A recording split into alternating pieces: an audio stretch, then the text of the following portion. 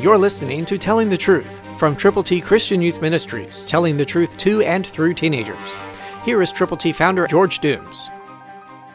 Believe on the Lord Jesus Christ. Listen to God's Word.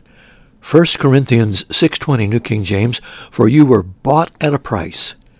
Therefore glorify God in your body and in your spirit, which are God's." The price was the blood of Jesus Christ. The blood was shed for you on a cross, a cruel cross. Christ died so you could live, not for a moment, but forever. He was buried, and he rose again, and he gives everlasting life to each person who will trust him, who will believe on him, who will tell other people about him. Are you one of those? Are you doing that? Understand God's love for you. It's immense, and it is his personal price of his shed blood.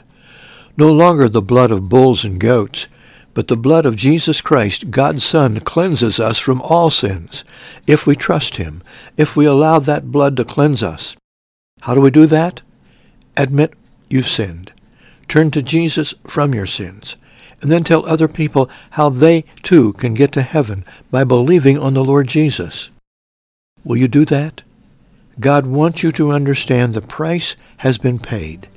Now it's up to you. Will you share God's wonderful message of eternal life?